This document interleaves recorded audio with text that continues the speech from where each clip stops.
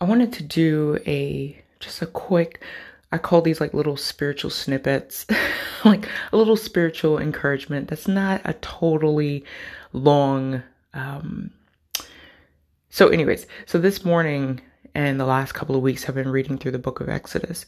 And one of the things that hit me and I thought was really, really incredible is that as God is telling Moses, tell Pharaoh, let my people go. And God said something very interesting, and it was, well, everything God says is interesting.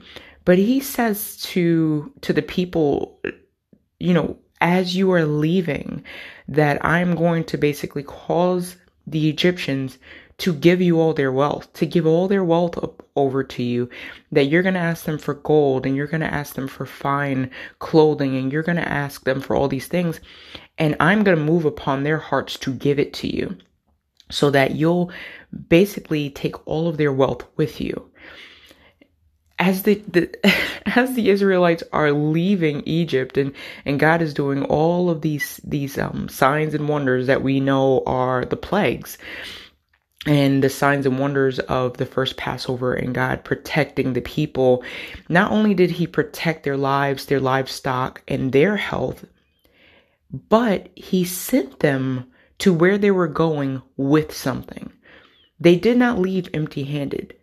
And I find this incredible because it just reminded me that even though God was sending them to this deserted place in this literal wilderness that we know they were gonna roam around in for 40 years, that what ends up happening is they don't have to go looking around for things to build the first, this first tent of meeting, this first tabernacle to God.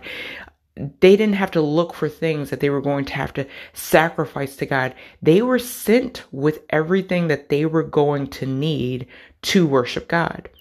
The only thing, God provided everything that they were going to need to worship him, even though, they were still in control of their hearts and where their hearts would lead them. This reminds me of, Noah, and thinking about the flood. God sent them with everything that they would need to worship him. And I thought now, we are the temple of the Holy Spirit if we're believers in Jesus Christ and we're followers of him. And what's interesting is the most important things to worship God were given to us. So we have blood pumping through our bodies. We have a mind. You know what I mean? And the most important things that we have, God has given us. So even if we are in the middle of nowhere, God has given us lips that we can speak. God has given us a mind that we can think. And God has created every single thing that we would need and gave us every single thing that we would need in order to worship him. He didn't leave these things up to us, but what he left up to us was our free will to do it or not. And that's what the people were faced with in this wilderness. And that's what we are faced with now, where we are in an area, in a time where maybe it's hard to do a lot of just the everyday basic things. But the most important thing for you to do is to worship God with your life and to point your heart toward him. And that's what he was looking for. He wanted these people to freely worship him. He took every distraction of Egypt and all the pagan idolatry and removed all of these things from their lives and brought them to this place where they could sacrifice and freely worship God. But it was their choice. And we see how that went. I'm not going to go into the whole book of Exodus right now. I'm still in it myself but as I'm reading this, and I would encourage you to read Exodus, and yes, there's a lot in it and there's so many layers of things in there, but what's most important in there is that we see what God directly says to the people, giving them the 10 Commandments, hearing about Moses, who was faithful. And yes, he got angry with the people. I don't really blame him. Because God is saying over and over and over, I am your God who brought you out of the land of Egypt. And I used to think, why does God keep saying that? And it's because we are forgetful. Moses goes up on this mountain, goes to Mount Sinai, goes to the top of this mountain. And the people are like, oh, Moses has gone too long. We don't know what happened to the dude. I'm paraphrasing.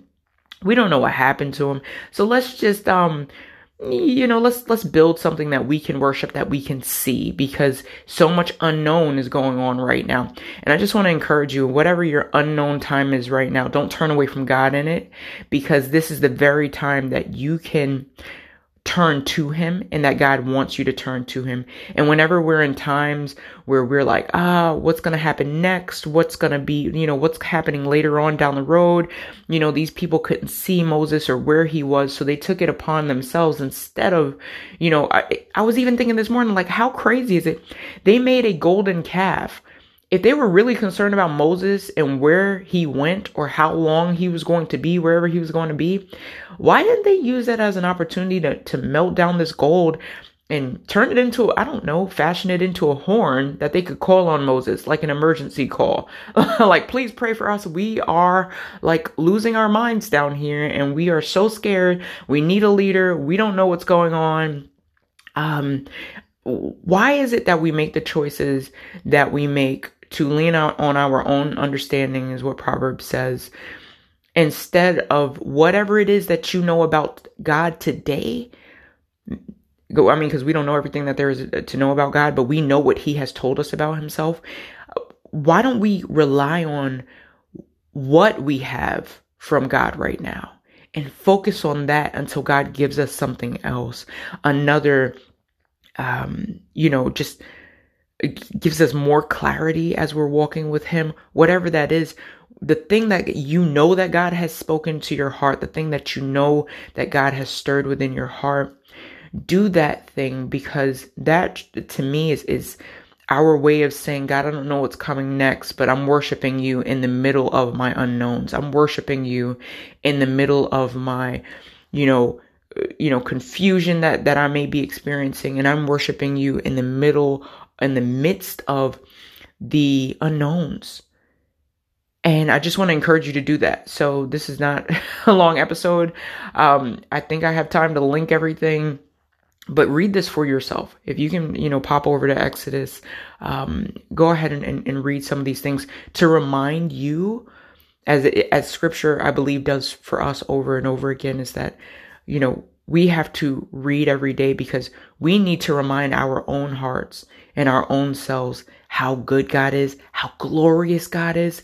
He's worthy of our worship in the midst of whatever situation we're in.